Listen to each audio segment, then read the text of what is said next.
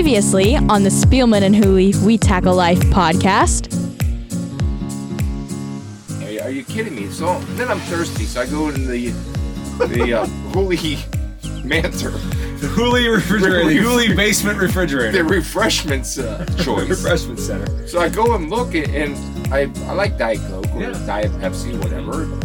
And then there's Diet Right. Diet Right. Well, that's the cold stuff. There might be Diet Coke or Diet Pepsi on top of the fridge. I don't know. Right. Diet Right. We're old school here. I haven't seen Diet Right since 1984 at Burger Chef on Cleveland Avenue in Massillon, Ohio. Burger Chef. Give me a cheeseburger and a Diet Right. Thought I'd bring back the Burger Chef Diet Right open because they're bringing you back to Washington, D.C. this weekend. They love you so much. Keeping your eye on Britt Hume and Andrea Mitchell in the Dan Snyder box last week. You kept them from throwing pate at each other. That Dan's having you back to do the Giants and the Redskins this week. You get a second look at D.H. Simba 7, the Lion King, quarterbacking for the Washington Redskins, and Terry McLaurin. And I don't know, maybe you'll get Urban Meyer in the owner's booth again, although my guess is if there are going to be any further discussions between him and Dan Snyder, we don't even know if there were discussions, but if there are going to be discussions, they would take place in a more clandestine way than they did the first time.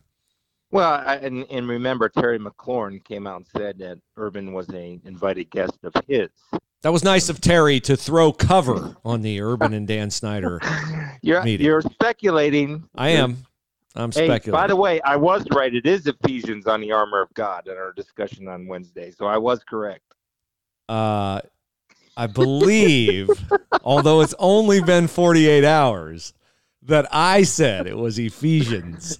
You can correct me on my pronunciation of Ephesians. You can correct me on that. You said Thessalonians. I said Ephesians. Okay, that's going to be the open for Monday's edition. We'll go back and check the tape, okay? Well, a Christian man doesn't want to heap praise upon himself like you're doing right now. You want others to praise you. You know, love keeps no record of wrongs, so I obviously violated that, and it wasn't the first time either, brother. Welcome to a Friday edition of the Spielman and Hooley We Tackle Life podcast. We have a football game coming up on us. It was interesting, Chris. You know, Ryan Day was talking the other day on the Ohio State campus about how quickly this Clemson game gets on him. And I thought, well, it doesn't get on you as quickly as a game in the regular season. They're only a week apart. You've got almost 3 weeks to get ready for this one. But that first week for Coach Day, for Coach Sweeney, for any Coach Orgeron, too, not so much Lincoln Riley, although he was at the Heisman with Jalen Hurts.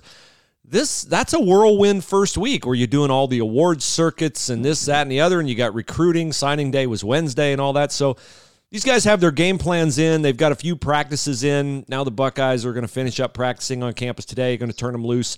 What's it like preparing for a bowl game as a player? Did you feel like you had some where you really enjoyed or at least found the extra time to prepare for an opponent productive? Did you feel like when you were preparing for a bowl game, you knew your opponent better than you knew him in the regular season? Yeah, because of the extra time, or unless you're, preparing for your opener against a really good team. I think the biggest benefit, and most coaches will tell you this, and the importance of getting a bowl game is like getting an extra mini spring practice in there. Yeah. So some of the guys that aren't playing or didn't play much, or some of the guys that you're counting on the next year, you can really set up a competitive situation. I don't know if they still do that or not, to be honest with you. But back when I was covering college football, I remember speaking to a bunch of coaches that the biggest part of bowl preparation was obviously, yes, getting ready for the game. But the thing I think they were most excited about was the fact that they got extra practices to get their young guys in tune for next year. I mean, you're always thinking ahead of the future. Now, obviously, if you're going and preparing for the playoff, that certainly is the precedent. And so I think one thing you have to be careful of is you want to be prepared, but you don't want to over-prepare. Mm-hmm. You know what I mean? Yeah. I just think you want to do what you always do and stay within your system of how you implement a game plan, both offensively and defensively. And, you can put a lot of time into it. I get that. But, remember, Dabo Swinney will add wrinkles to his game plan, just like we know that Ryan Day will add wrinkles to his. Okay, so let's discuss that because this is Ryan Day's first time in a college football playoff. This staff's first time. Larry Johnson was here in 2016, a couple others, Studrawa, the offensive line coach. But the Clemson staff is a staff that's been through it 5 years in a row now. They've got the same, if you want to call it a handicap, that Ohio State does. Buckeyes are losing Jeff Hafley. His attention at least is divided between Boston College and Ohio State, just like Clemson co-offensive coordinator Jeff Scott's attention is divided between his new job, head coach at South Florida, and his current job. Jeff Scott, though, does not call the plays at Clemson. Tony Elliott does, and Tony Elliott is staying. So just in terms of you looking at it from the outside in, how much should, if at all, Buckeye fans feel like Clemson has an advantage because they've been through this before? They know the routine. They know how to keep guys fresh and all that stuff in a playoff run, which is new to this Ohio State staff and most of these Ohio State players. I think there's a little bit to be said about experience in that, but also, it's funny that when the game starts, it comes down to once the ball is kicked, okay, it's just another football game, right? And So it's who's going to make the crucial play at the crucial time. And I'm going to put the playoffs like I put NFL games. It's this, okay? It's going to come down to 7 or 10 plays. We never know when those 7 to 10 plays happen during a game, but it's going to come down to 7 to 10 plays. And the other thing is, it's going to be who wins the last 10 minutes of the fourth quarter. Mm-hmm. That's the NFL rule, and I think that's going to be the playoff rule. But I'm sure that Ryan consulted Coach Meyer or maybe Chip Kelly even on their process as far as preparing for the college football playoff. And obviously, I'm sure he has a good idea of what he wants to do and how he wants to do it. But like all good coaches that coach at a high level, they leave no stone unturned. And so if there's any information that was offered or any information that he solicited, I'm sure he implemented it if it benefits the program and getting ready for this game. Well, one thing about Ryan Day, he's exceedingly prepared. He was prepared to be a head coach. He had a definite idea in mind. He was a lot more expansive Tuesday, or rather Monday, on the fact that this defensive scheme, which has certainly keyed their turnaround numbers-wise defensively, this defensive scheme is a scheme that as an offensive coordinator, he wanted employed. He set out to hire a staff that would play 4 down linemen, single high safety, all those kinds of things that they've done with 3 corners on the field instead of 2 corners and a safety.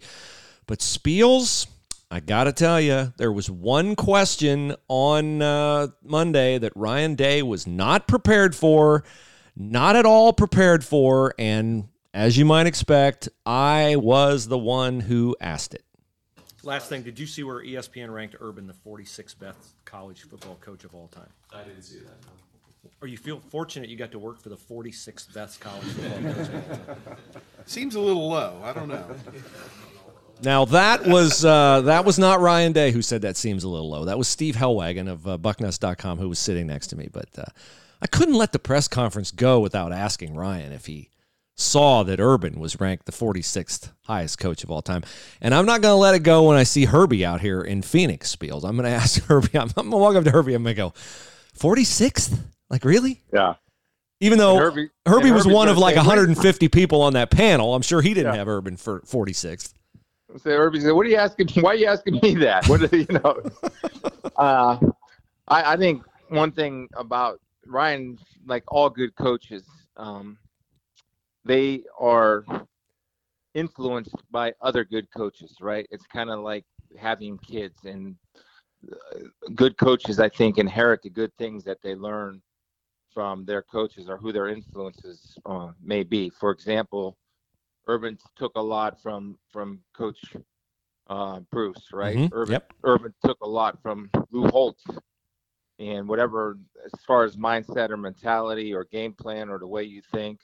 I've taken a lot. Not that I'm not a coach, but I know what's important in a football game and also how the game changes. One thing that I implement or I would implement is exactly what Ryan Day has implemented, where the passing game is so strong at the collegiate level and the NFL level, you do need to play three corners. You look at it, that nickel corner position, at least in the NFL, probably plays 75 to 80% of the plays on defense. So that wasn't the case always, right? It just wasn't. And the other thing that is, I think, and I've talked to head coaches about this, we see this in college football against evenly matched teams. Teams can move the ball from the 35 to the 35. I mean, with good offenses. So what are you going to do once you get into that red zone area or approaching that red zone area? And how good are you defensively in those situations? And how good are you offensively? Are you kicking field goals or are you scoring touchdowns?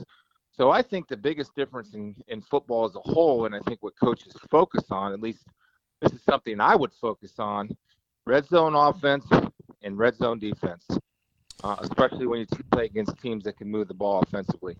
Well, and, the other thing is, I think in this college football playoff semifinal, as we've alluded to, this Clemson-Ohio State, neither team has seen a team like they're going to see at whatever it is now. It used to be University of Phoenix Stadium on December the 28th. Clemson has not seen a team like Ohio State. Ohio State has seen teams closer to Clemson, but I don't think really I agree. Anything close to what it is. And so that's going to be an interesting, for me, watch in the first quarter is how do they adjust? Because I think you go into the game with a plan. I will say I think Clemson has the hardest contingency plan to make. Do they make a contingency plan for Chase Young? Because you look at Chase Young against Michigan and against Wisconsin in the Big Ten title game. He didn't have any sacks. It's not to say that he wasn't impactful. I'm sure he was.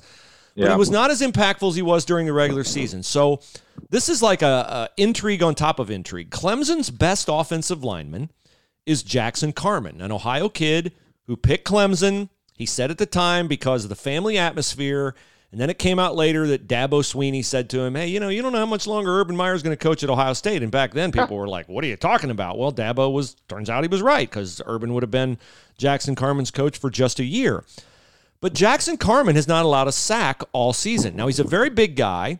He supposedly does not have very good lateral quickness, what's Chase Young's best skill? It's getting around the edge and speed. Yeah. So does Clemson, how would you handle that if you're Clemson's coaches? You can devote a bunch of time in bowl prep to chipping Chase Young, helping on Chase Young, and that takes away certain things from you because if you're chipping him with Travis Etienne, you can't send ET out in a pass pattern as a safety valve. Or you can just say, Jackson Carman handled everybody we played. He's going to be able to handle Chase Young. And then you have to adjust on the fly. So that, I think, is the toughest pregame coaching decision to make in this game is what is Clemson going to plan to do with Chase Young, and how well do they adjust on the fly to Chase Young if he blows up what they think they're able to do? So this is what teams do in the NFL all the time, Bruce, is you start out thinking, okay, there's going to be times we're going to have to handle him one-on-one. If we have if I'm Dabo, I'm sitting in the offensive meeting, we got an offensive tackle that hasn't given up a sack all year. Let him do his job. Yeah. Then if we have to adjust, then we will adjust. But right now, let him do his job, and let's run what we've run and trust our players to execute and outplay their players. So that's usually how it's done. And you have a contingency plan. Okay, we'll keep a tight end in, or we'll chip to them, or we'll slide guys to them. We'll have our center come off late if they're only bringing 4. See how we can handle inside. But the best thing about that is if Chase Young is one-on-one, then he's got to win those battles. Because if he is, as Joel Klatt calls him, the best player in America, and Gus Johnson calls Chase the best player in America, then he's going to have to impact that game, especially if he's one-on-one. Now, that doesn't necessarily mean sacks, because I'm a big guy in believing that, if you force a high throw, that could lead to an interception, which is more impactful than a sack. So there's a lot of ways Chase can affect the ball game, but if he's one-on-one and he's the best player in America, and he was third in the Heisman? Yep, fourth behind fourth in Fields. the Heisman, then he's got to win. But the good news is that Ohio State has a bunch of other guys that are pretty darn good pass rushers also. And Clemson is Trevor Lawrence. I mean, everybody was talking about him, number 1 pick overall, right? Mhm. And Heisman Trophy guy. Well, he wasn't playing like that at the beginning of the season, but I got to tell you, he's playing pretty darn good right now, and Yeah. he's peaking at the right time.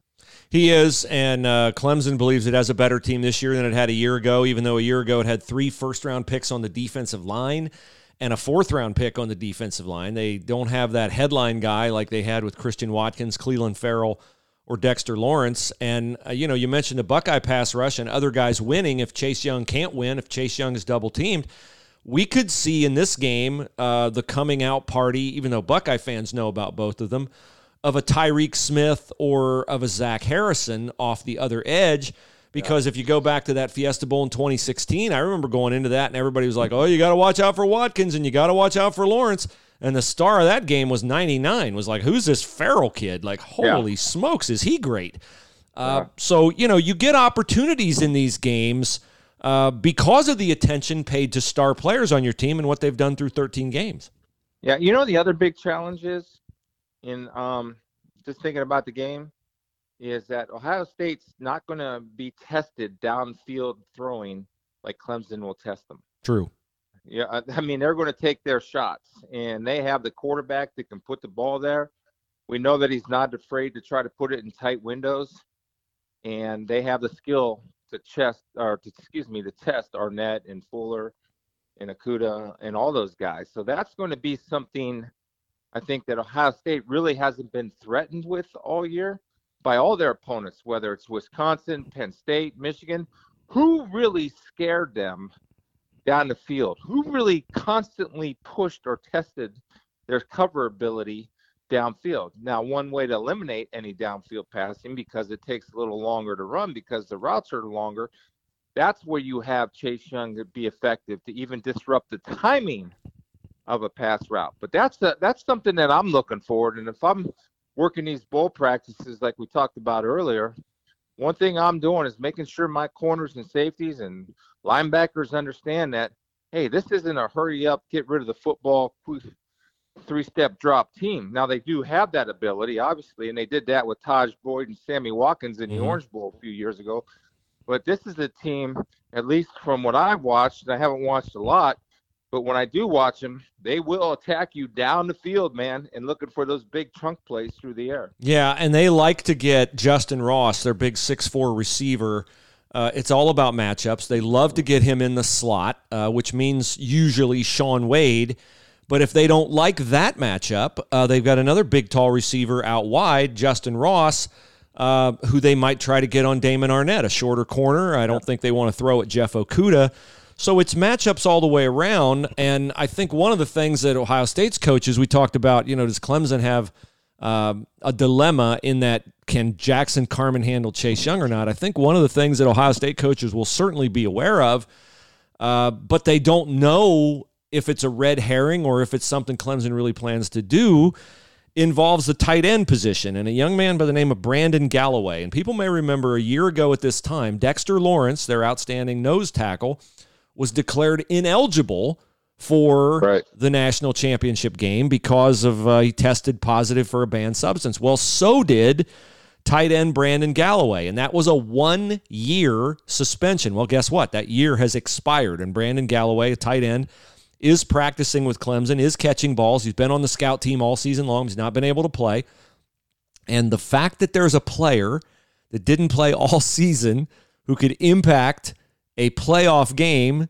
Spiels, you mentioned the LSU Ricky Jean-Francois factor a couple of weeks ago on the podcast. He was a guy who was suspended for a year, and Les Miles said famously what to you about his season-long suspension?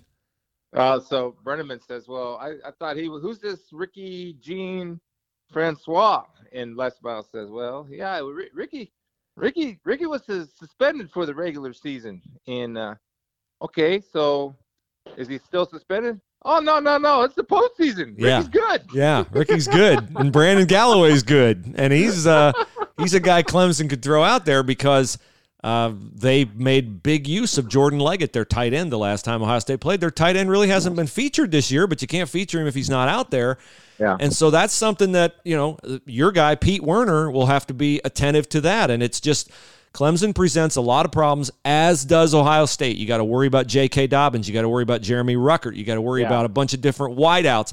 And Clemson has that. And you got to worry about, with Clemson, you got to worry about Travis Etienne, because he'll just eat you up on the ground if you just try to sell out to stop the pass. And has the ability to go a long way, right? It's like you can't miss tackles on this kid, because if you miss one or two tackles, he can make people miss in space, and he's off to the races. But that's the beauty of this game. Right, it's the best against the best. It really is. I mean, two 13-0 teams, really a good matchup. Yeah, it's the best against the best, and obviously you can throw LSU in here, and I think you would say Oklahoma would be certainly an underdog against any of these teams. But this is the game that has the most interest to me, at least in the semifinals, and so. Great players all around, two explosive offenses, great athletes all over the field. It's the first time, easily the first time, that Ohio State has played somebody this year with the caliber of athlete that Ohio State brings every Saturday, that the caliber of athlete that Clemson will bring to the football game. Well, and I think dramatically different test than in 2014, and it's interesting to me that we're 6 years into the playoff. Clemson has won 2 titles. Alabama has won 2 titles. Ohio State is certainly well positioned to win its second title of the playoffs. So we could have a 6-year playoff era with the 3 dominant programs in the country, each winning twice. But this is a better Clemson team than the 2014 Alabama team, which had one wideout, Amari Cooper, which had, a couple of good backs, Derrick Henry and T.J. Yeldon.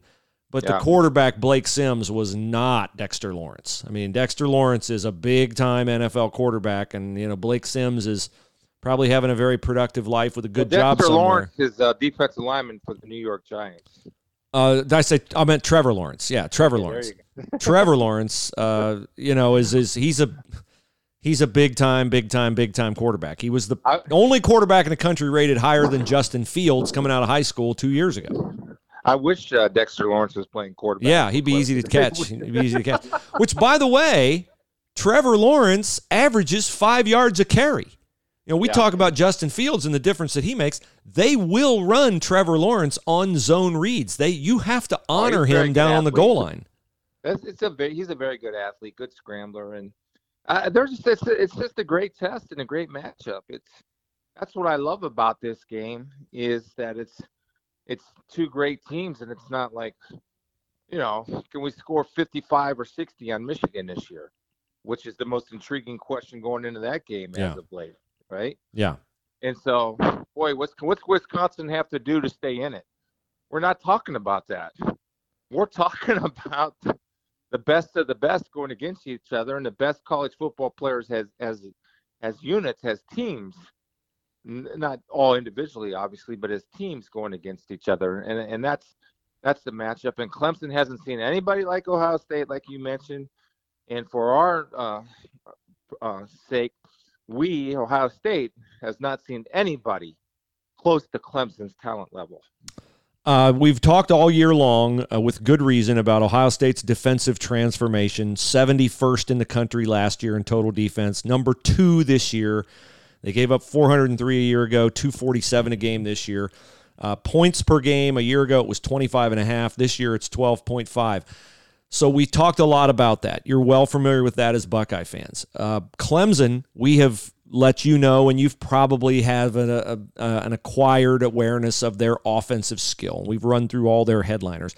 What you may not know is Clemson's defense is definitely, statistically at least, and I know they play in the ACC, and we've mentioned Ohio State's played a tougher schedule, but here are the numbers on Clemson's defense.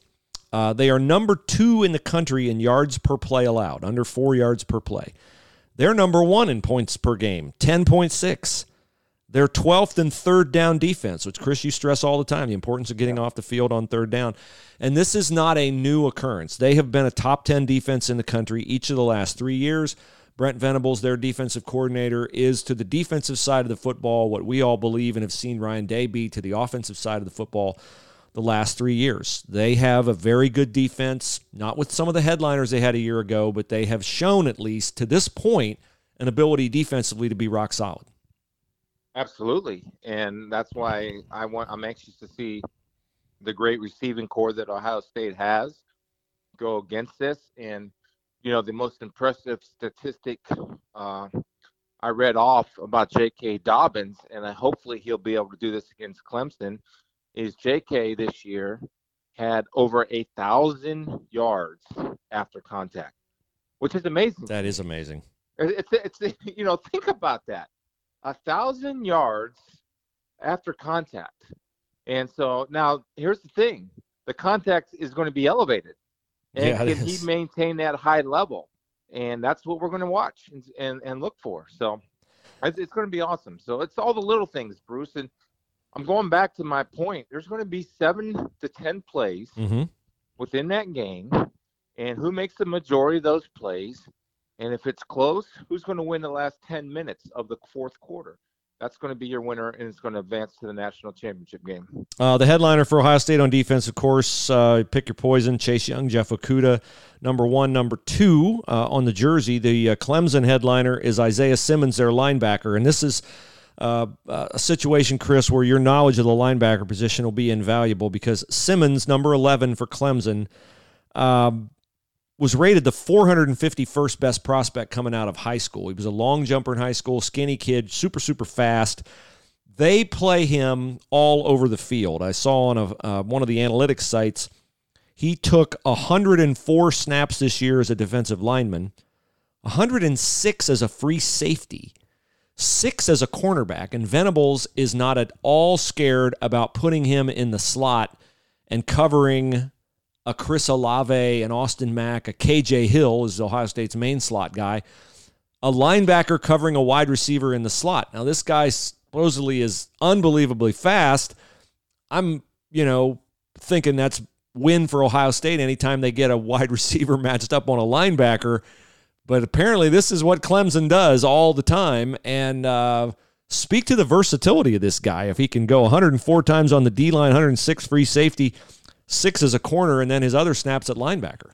Well, I mean, that's tremendous, and that's what, they kind of the trend of the linebacker position because of the importance of throwing the football. And it's that hybrid safety linebacker position. But I'll say this. If you have a linebacker that can play D lineman, free safety, and corner, I don't care. If he's in the slot and you can't win, then we're not good enough. I don't care how good he is. If you have a linebacker covering one of Ohio State's slot receivers, not covering Duke's or Wake Forest or whoever's slot guy, covering an Ohio State slot guy, forget about it. It's over. Then they win. Yeah, you got to kill that matchup. I mean, you got to win that 9 out of 10 times. He is the Butkus Award winner, so that's the guy to keep your eye on there. So a ton there to watch.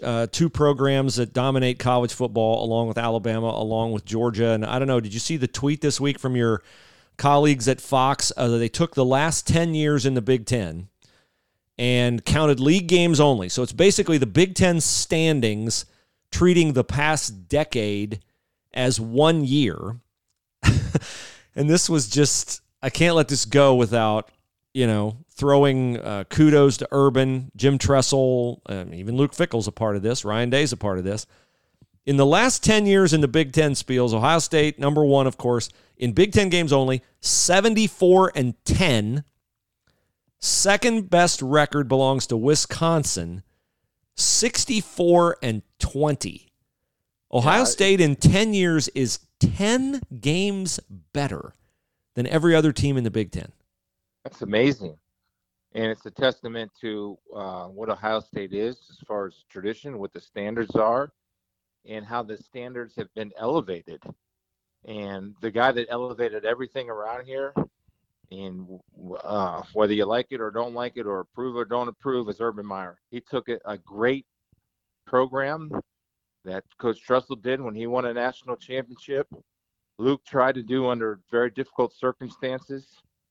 But when Urban came in, everything was elevated, including standards, expectations, and winning. And that's proven to be the case. And Ryan seems to have picked up right where Urban left off. Yeah, and speaking of those 10 losses, I mean, at least, I don't remember off the top of my head, but at least 3 of them had to be during the 1 year with Luke to think that every other team in the Big Ten lost twice as many games or more as Ohio State in a 10-year period. Crazy. I think Luke, didn't he lose 6 or 7? Well, he did, but that's not just Big Ten games. I think he lost. He lost a non-league game as well. Michigan, by the way, if you want to know, the 5th best record in the Big Ten over the last 10 years, 53-31. Surprising to me, Penn State was 4th. Michigan State had a better decade than Penn State, 2 games better than Penn State. So James Franklin's staying there, I guess, at least for a year. So we'll see what comes out of that one. Let's shift to the NFL for a second. Joe Burrow wins the Heisman. It's now assumed that Joe Burrow will be the Bengals' number 1 pick. I was listening to Bengals Line this week. Dave Lapham, your old friend. Oh, you must have been really bored. Well, I was out taking my daughter to soccer training, and I flipped on Bengals Line. And Lapp was saying that, he's got to go. They got to go Joe Burrow, not Chase Young. He felt like Chase Young was single blocked by both Michigan and Wisconsin, and that quarterback is a transformative figure. So I got to thinking, okay, if you're going to draft Joe Burrow, that means Andy Dalton goodbye. But then Andy Dalton could come back next year at a very affordable number. Would it be wise for the Bengals to keep a veteran like Andy Dalton, who to me, Spiel, seems to have the mindset, the mentality he could handle? Some quarterbacks can't. Their ego's such they can't handle transitioning to a backup. Would that be a toxic situation for Joe Burrow? Would that give Joe Burrow the best chance to succeed with the Cincinnati Bengals? How would you read that? Don't mistake being a great guy for not wanting to be a starter. Andy Dalton views himself as a starter in this league. And I think other teams view Andy Dalton as a starter in this league. And so I don't think Andy is going to go quietly in the night, which I don't think he should.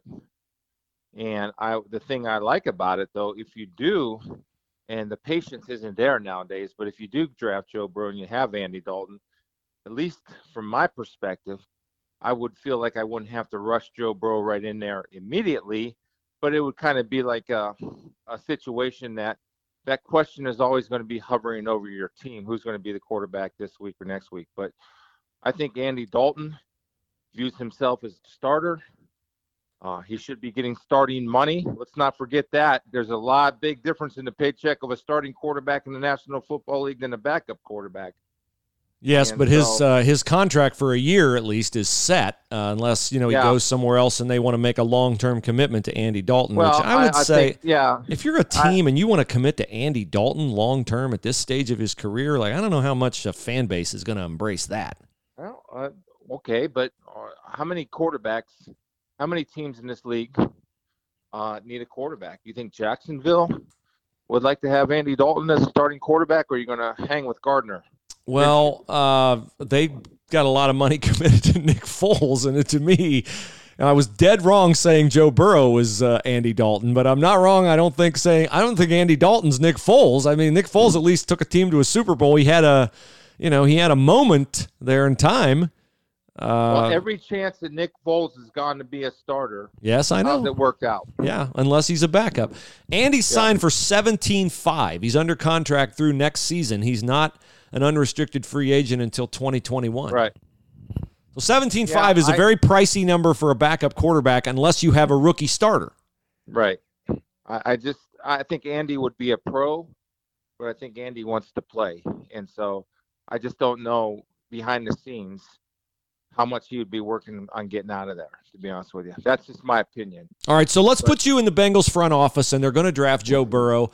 How do you set Joe Burrow up best for success? Is his backup quarterback a crucial roster spot? Or do you say, look, the kid's Burrow's number one, we're sticking with Burrow. We're not concerned about getting him the quote-unquote playing mentor? If I draft Joe Burrow and he's my starter day one, just like Kyler Murray was a starter day one last year for the Arizona Cardinals, just like Baker Mayfield was starter from day. Or was he? No, he didn't start day one. He did not. No, they started Tyrod Taylor. But there was a plan to get him in there pretty quick, right? And so, look, Joe Burrow's got to play and play early. That's what you have to do, in my opinion, especially if you draft a guy number one overall. Everybody knows he's going to be the guy. The thing about it is Joe's 24, right? Yes, that he correct? is. Yes. You He's know, younger than he's older than Lamar Jackson. Yeah, and think about it. Joe's played 2 years of football at a high level, right? Mm-hmm. Where Dwayne Haskins went into Washington, they didn't start him right away. They waited till the opportunity came. They fired Gruden and Callahan took over. I'm not sure Gruden really wanted Dwayne Haskins. I think Gruden wanted Colt McCoy actually to be a starting quarterback. That never worked out, but Joe's played 2 years. Dwayne only played 1 year, and Joe's played 2 years at a high level and against great competition. I'm just saying, for me, I don't know if Andy wants to be a $17.5 million backup. I mean, he might have to, and I don't think Andy would make any waves publicly. I think he'd handle it like Eli Manning has handled his demotion in New York Giants with Daniel Brown. But Daniel I think, Jones. Daniel Jones. Daniel Jones, thank you. But I think from my perspective, if you draft Joe Burrow number 1, then you commit to Joe Burrow first and foremost the first day of minicamp that he walks into the building. Well, you can commit to him. I just wonder if you think it's important. If you think it's an important spot, his backup, and I don't mean in terms of winning. I just mean, we saw with the Browns, they got Drew Stanton.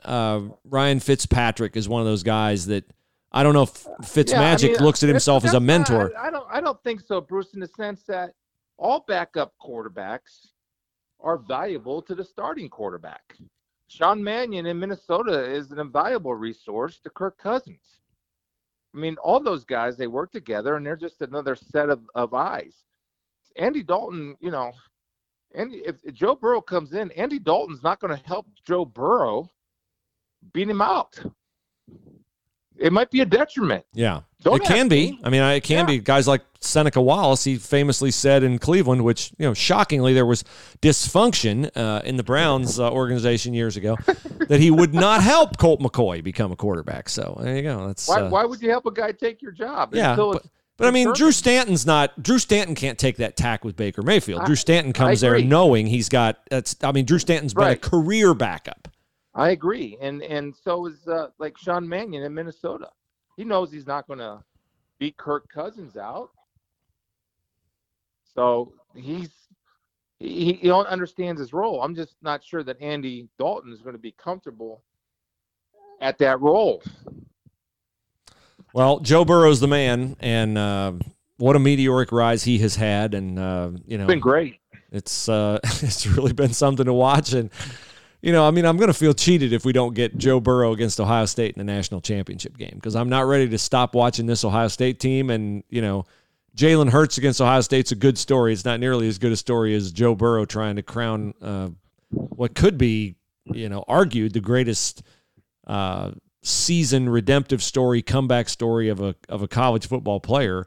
And there have been many of them, but boy, Joe Burrow's journey from Ohio to Louisiana and the way he's been adopted there, and the GEAUX or BURREAUX on the back of his jersey, and winning the Heisman and his speech and raising money for the Athens Food Bank. I mean, this kid's got quite a story to tell. And how great, let me ask you this question before we move on. How great has the transfer portal been for the elevation of play in college football? Oh, it's been tremendous. It's been tremendous. It's beautiful. I love it. I know people might be, I love it. I mean, just think about this. If that rule or a system wasn't in place, Joe Burrow might be sitting on the bench. Yeah, he might have never gotten on the field. Hurts would have never got a chance to show what he can do. Who's the other? Justin Fields. And Justin. And even Trevor Lawrence forced a guy to transfer. Yes, Kelly Bryant started in the playoff for Clemson and then had to go to Missouri. That's amazing. Yeah. So I think it's great as far as the level of play and how it's raised in college football and what the stakes are for getting that guy. And it just elevates the quarterback position, because obviously what we're seeing at the highest levels, the quarterback position is just important in college football as it is in the NFL. And in college football, that wasn't always the case.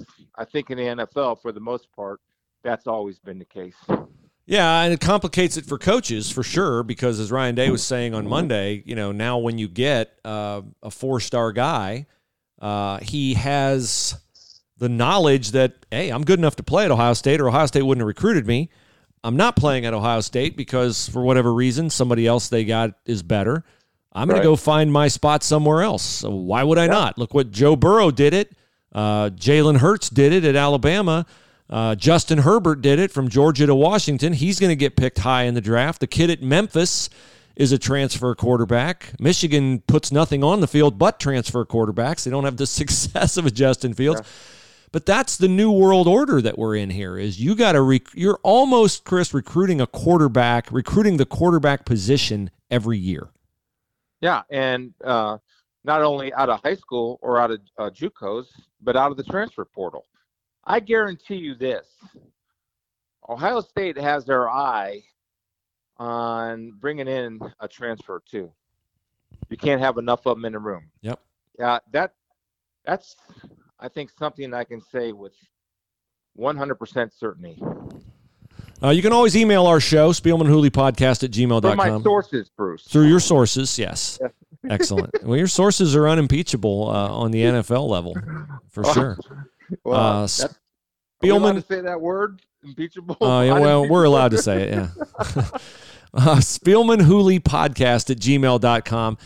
You need to go to SpielmanandHooley.com to enter our Premier at Sawmill Athletic Club couples membership giveaway. Thanks to Jim Miller, Regan Koivistu at Premier and the Marquee Group at Premier, as they are making available to you, a new member at Premier and a Spielman Hooley podcast listener, the chance to win a couples membership for the entire 2020 calendar year. You can swim indoors, you can swim outdoors, you can take spin, strength training, yoga, aerobics classes, all the latest fitness equipment, treadmills, ellipticals, steppers, you name it, they have it. And moms, this is a great thing for you because they offer 2 hours free childcare every single day. So you can drop your little ones off, get a little peace of mind, get the endorphins working, release the stress, and it won't cost you a babysitter. So go to SpielmanandHooley.com, click on the Premier contest entry form, send us your email, and Chris and I will draw the winner after the first of the year, and you will be in the best shape of your life, and you'll love Premier. It's a great, great place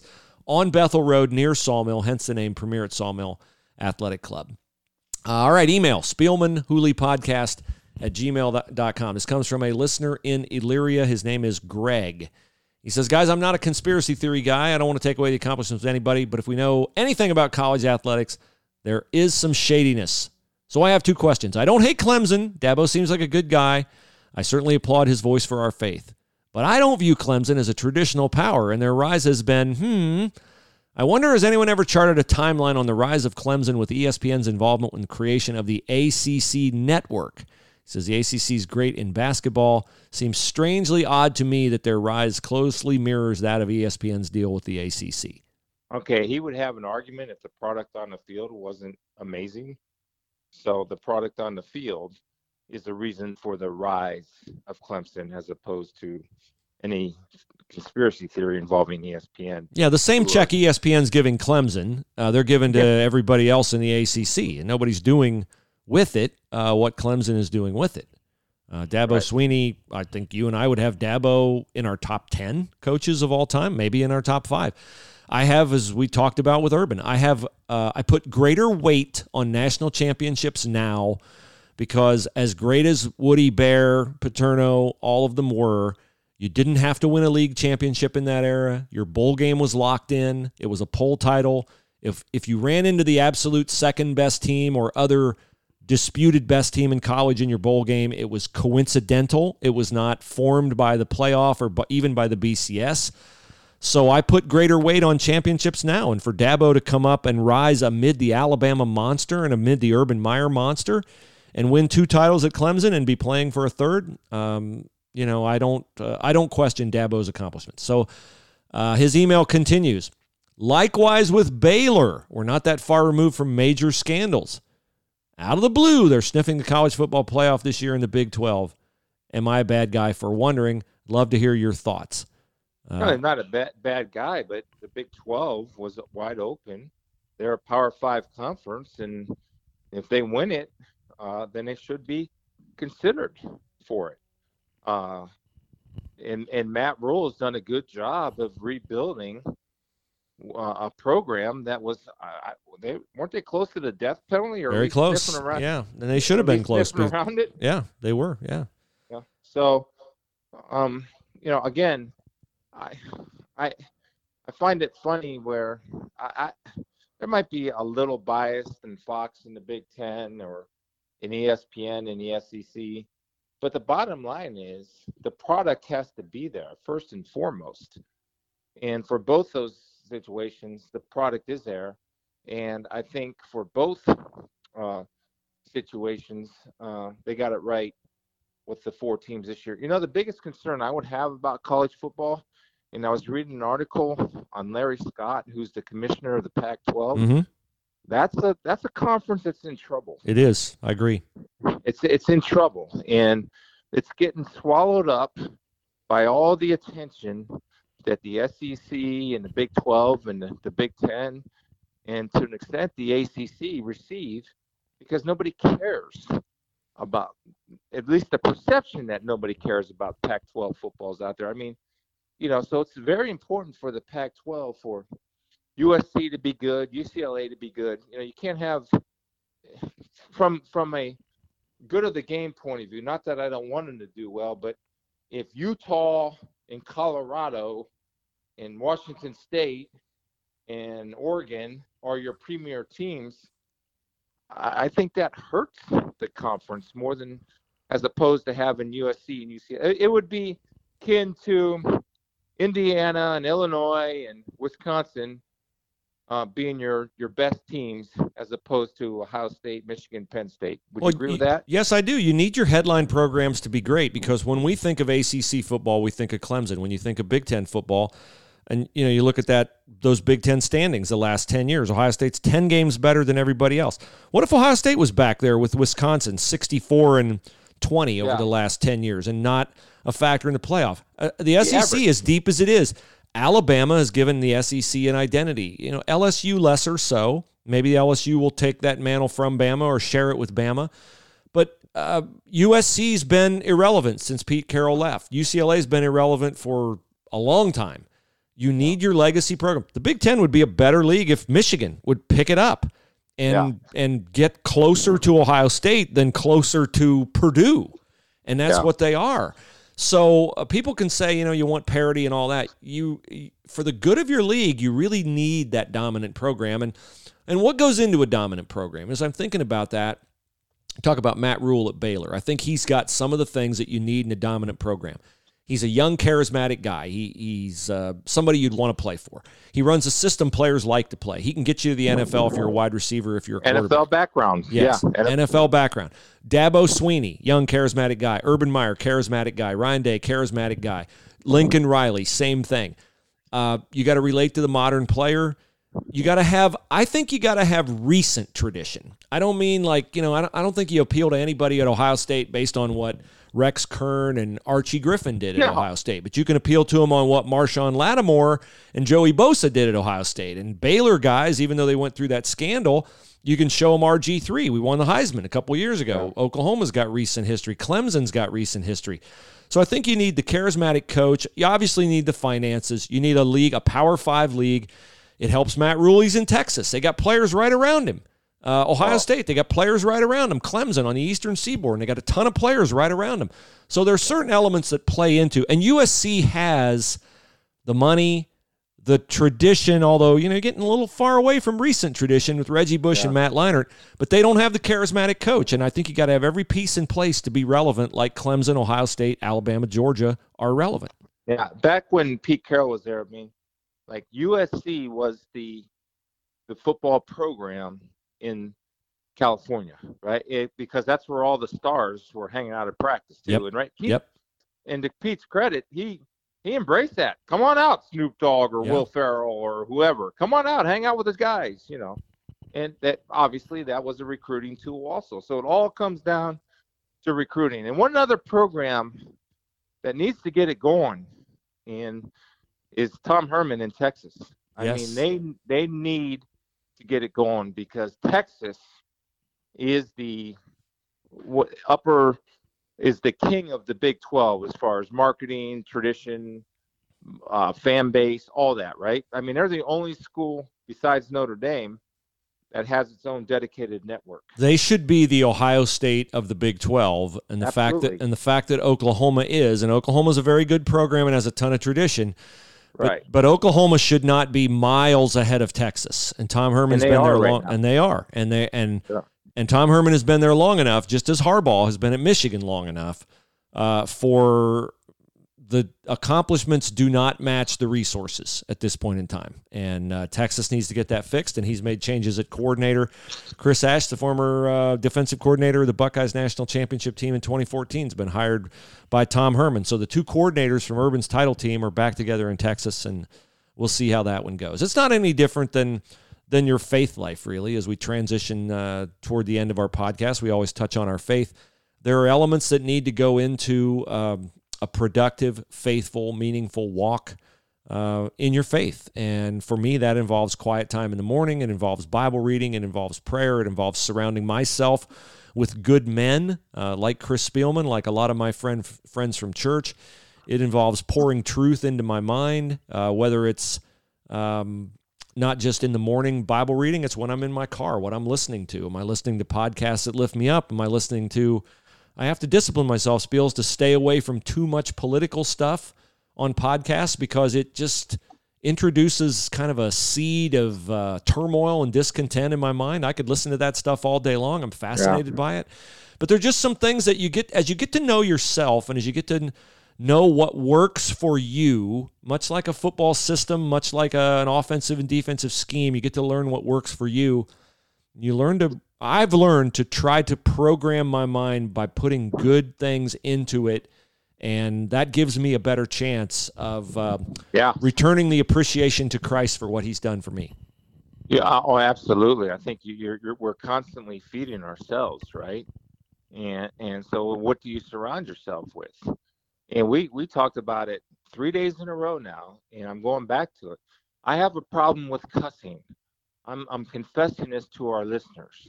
When I'm around a football situation, in a football meeting, talking about football, and I speak like a drunken sailor on leave back in 1941, I have a problem with it. I've tried to get better. I address it. I've even imposed fines upon myself. And so what I've realized is there's something about football, whether it's the passion or, I grew up in a locker room, for crying. I'm not making excuses. I got to rise above that. Yeah. And I do, then I fall back into it. Then I do, then I fall back into it. But you're absolutely right. It's what you surround yourself. It's if you're watching, like there's a series on Showtime I watch called Homeland.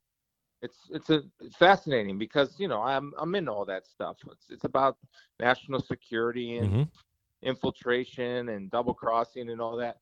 But if there's a nudity scene come on, I got to have the discipline to fast forward through that. And that's what I've tried to train myself to do. And honestly, I've done a really good job of that part of it. So yeah, it's what are you going to surround yourself? What kind of music are you going to listen to? And it's everything. It's every part of your life. And I have many of those same. You're feeding your soul. Yeah, so. And I have many of those same struggles. And one of my struggles that's really a struggle for me is my language. I'm not in as many environments that tempt me on the language side. My language deteriorates when I get frustrated, when I'm trying to get something accomplished that I can't get, like putting my snow blade on my mower. I mean, boy, oh I'm boy, am I. Because yeah. I'm not laughing at you. I'm just laughing because that's what I want people to understand. Our struggles are your struggles, because we can sit here and throw a few Bible verses at us. It doesn't make us any better or any worse than you. We struggle, and we are the same person. God looks at all of us equally, and that's with love, and that's the cool thing about it. So, and that is, to me, is the amazing thing, is when I thought about this one time, is what is God's greatest miracle? And we can go through the Bible and find many of them: the pillar of fire, the parting of the Red Sea, the raising of the dead. To me, the greatest miracle is, and this is what strengthens me in those moments where I lose it, the greatest miracle to me is God sees me at my best. He doesn't look at me and see me as the Bruce who swore when he couldn't get his snowblade on. He looks at me and he sees me as I am in his sight because of Jesus's forgiveness that I've claimed as my only credential to be acceptable in God's sight. God sees me like that all the time. Put it in the sports realm. You and I see Scott Norwood as the guy who missed the winning field goal in the Super Bowl. We see Bill Buckner as the guy who let the ball go through his legs in the World Series. Yeah. God sees us when we sin perfect. So if you apply it to sports, he would see Bill Buckner as the all-star outfielder he was. He doesn't remember Bill Buckner. If you're thinking in the sports realm, I'm making a little jump here, but he sees guys, he's women, he sees his children at their best. And their best is not what they've done in their own strength. Their best is how he sees them because Jesus paid for their sin debt at the cross.